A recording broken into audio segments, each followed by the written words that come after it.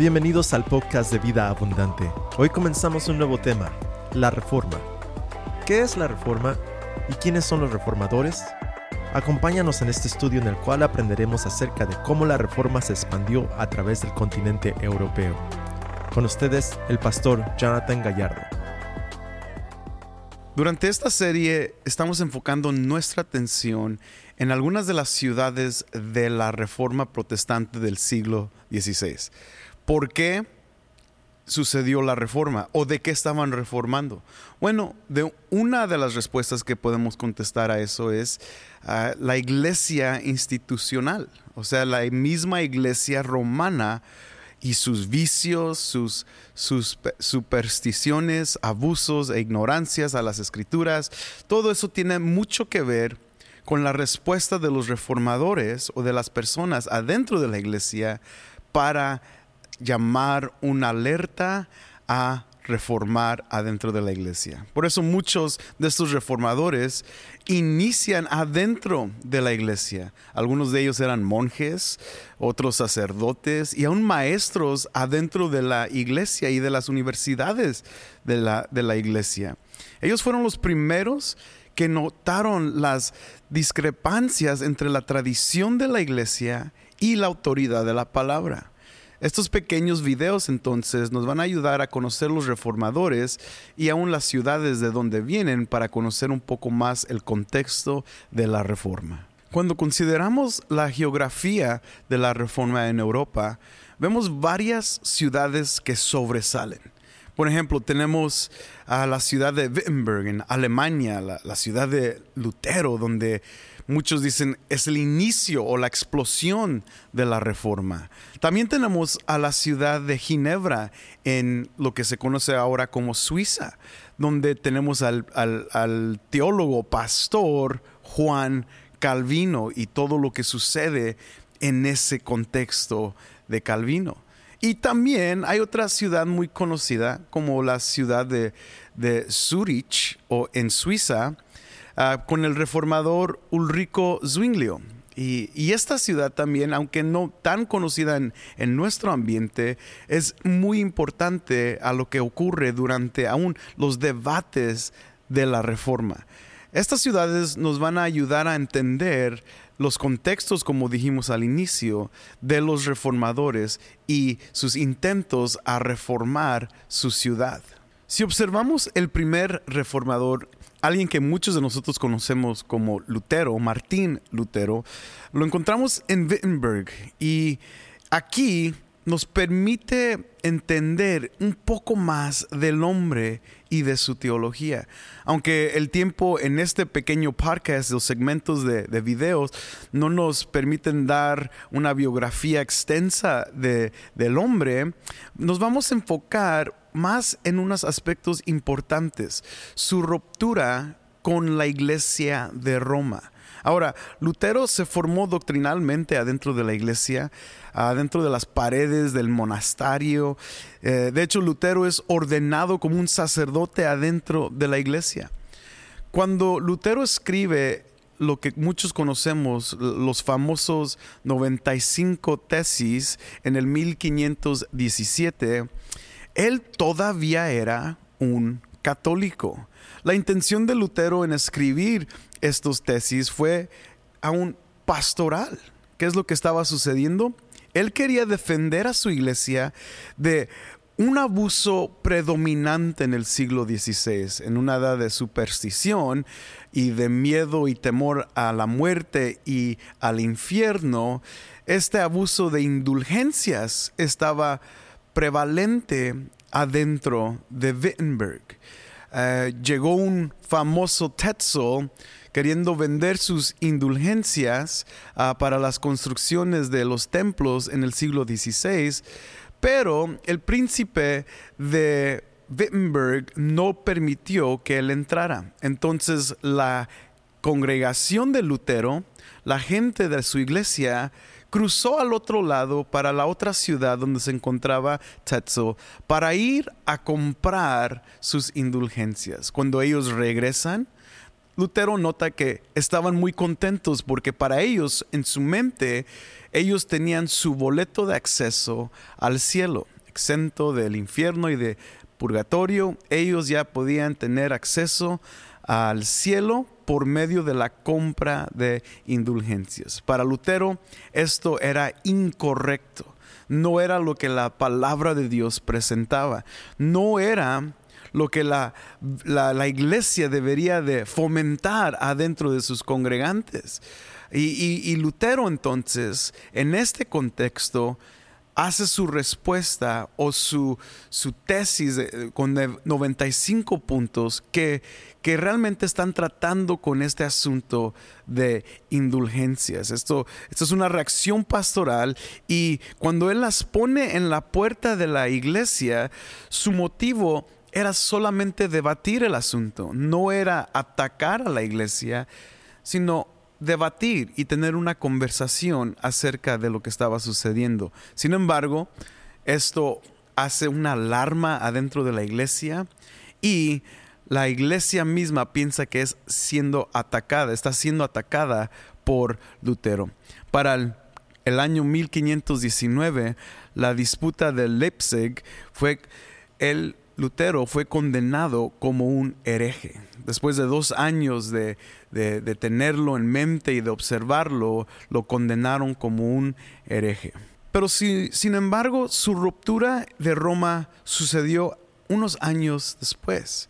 En el año 1520, cuando él escribe varios de los libros que realmente demuestran su posición teológica y las diferencias entre su doctrina y la doctrina de la iglesia. Algunas de estas escrituras incluyen aspectos acerca del papado romano.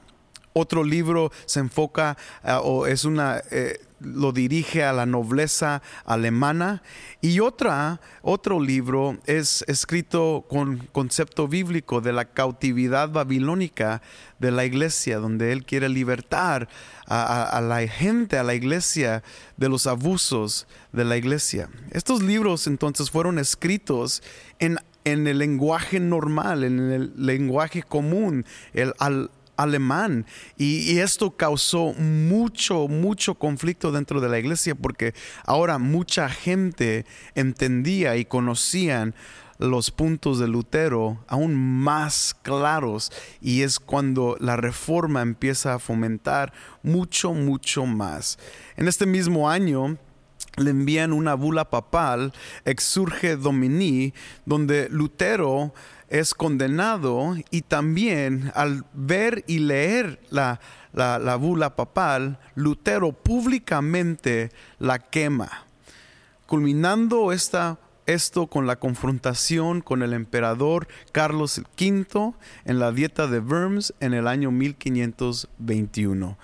Esto fue un tiempo histórico, y como decimos en inglés, the rest is history. El siguiente reformador es Juan Calvino, conocido por muchos, un gran teólogo y pastor, pero su historia es un poco interesante. Juan Calvino se encuentra en Ginebra en el 1536, y de hecho es por accidente, o sea, él es un reformador por accidente. Esto viene a través de la invitación de un famoso pastor evangelista, Guillaume Farel, que lo invita a permanecer en la ciudad. Farel era un pastor que de hecho él mismo fue enviado por el estado protestante de Bern para intentar convertir a Ginebra, que en ese entonces era un estado-ciudad independiente, tratar de convertir a esa ciudad al movimiento reformado, a tener una iglesia protestante adentro de la ciudad. Cuando Guillaume se da cuenta que Calvino está cruzando Ginebra, de hecho Calvino está en este momento huyendo de París, unos asuntos que estaban sucediendo allá, y está huyendo a rumbo a Estrasburgo para tener un tiempo y dedicar su vida a la teología y la erudición. Mientras que él cruza por Ginebra, su intento era solamente estar ahí una noche, pero recién Farel se da cuenta que el que escribió las instituciones de la religión cristiana, Calvino, su primera edición, estaba en Ginebra. Él hizo el esfuerzo y con una voz de convicción le llamó a quedarse en Ginebra para ayudarle a él a reformar la ciudad. Entre los dos escriben una confesión de fe. Y aún pasan 3 años de conflicto político sobre el alcance del gobierno en los asuntos de la iglesia. Cuando ellos no obedecen la orden de distribuir el pan sin levadura para la comunión, los corren de la ciudad. Pasan tiempo afuera de Ginebra. Pero durante esta ausencia de Ginebra, lo que sucede adentro de la ciudad es terrible. Un cardenal, Jacobo Sodaleto, empieza a influir a la ciudad y llamar a la ciudad que regresen a la madre iglesia, que regresen a la iglesia de Roma. Cuando la ciudad de Ginebra no tenía un modo en cómo contestar esto, les escriben otra vez a Calvino y lo invitan a que regresen a la ciudad para contrarrestar el movimiento de Sodaleto. Sin embargo, cuando él se da cuenta, Calvino no quiere regresar, pero se encuentra que él tiene un llamado pastoral para esta gente. Él pasó 3 años ahí antes y se enamoró de la iglesia y de su llamado allí. En ese momento, Calvino responde a la carta, a la invitación, con unas condiciones. Y en el 1541, las condiciones se enfocan primordialmente en que le dejara la ciudad construir o estructurar a la iglesia conforme a la palabra de Dios. Y esto se encuentra en un documento que él escribió que se llaman las ordenanzas eclesiásticas. Y aquí esas mismas ordenanzas fueron hechas ley en la ciudad de Ginebra. El último reformador de cual vamos a hablar el día de hoy es Ulrico Zwinglio, en la ciudad de Zúrich.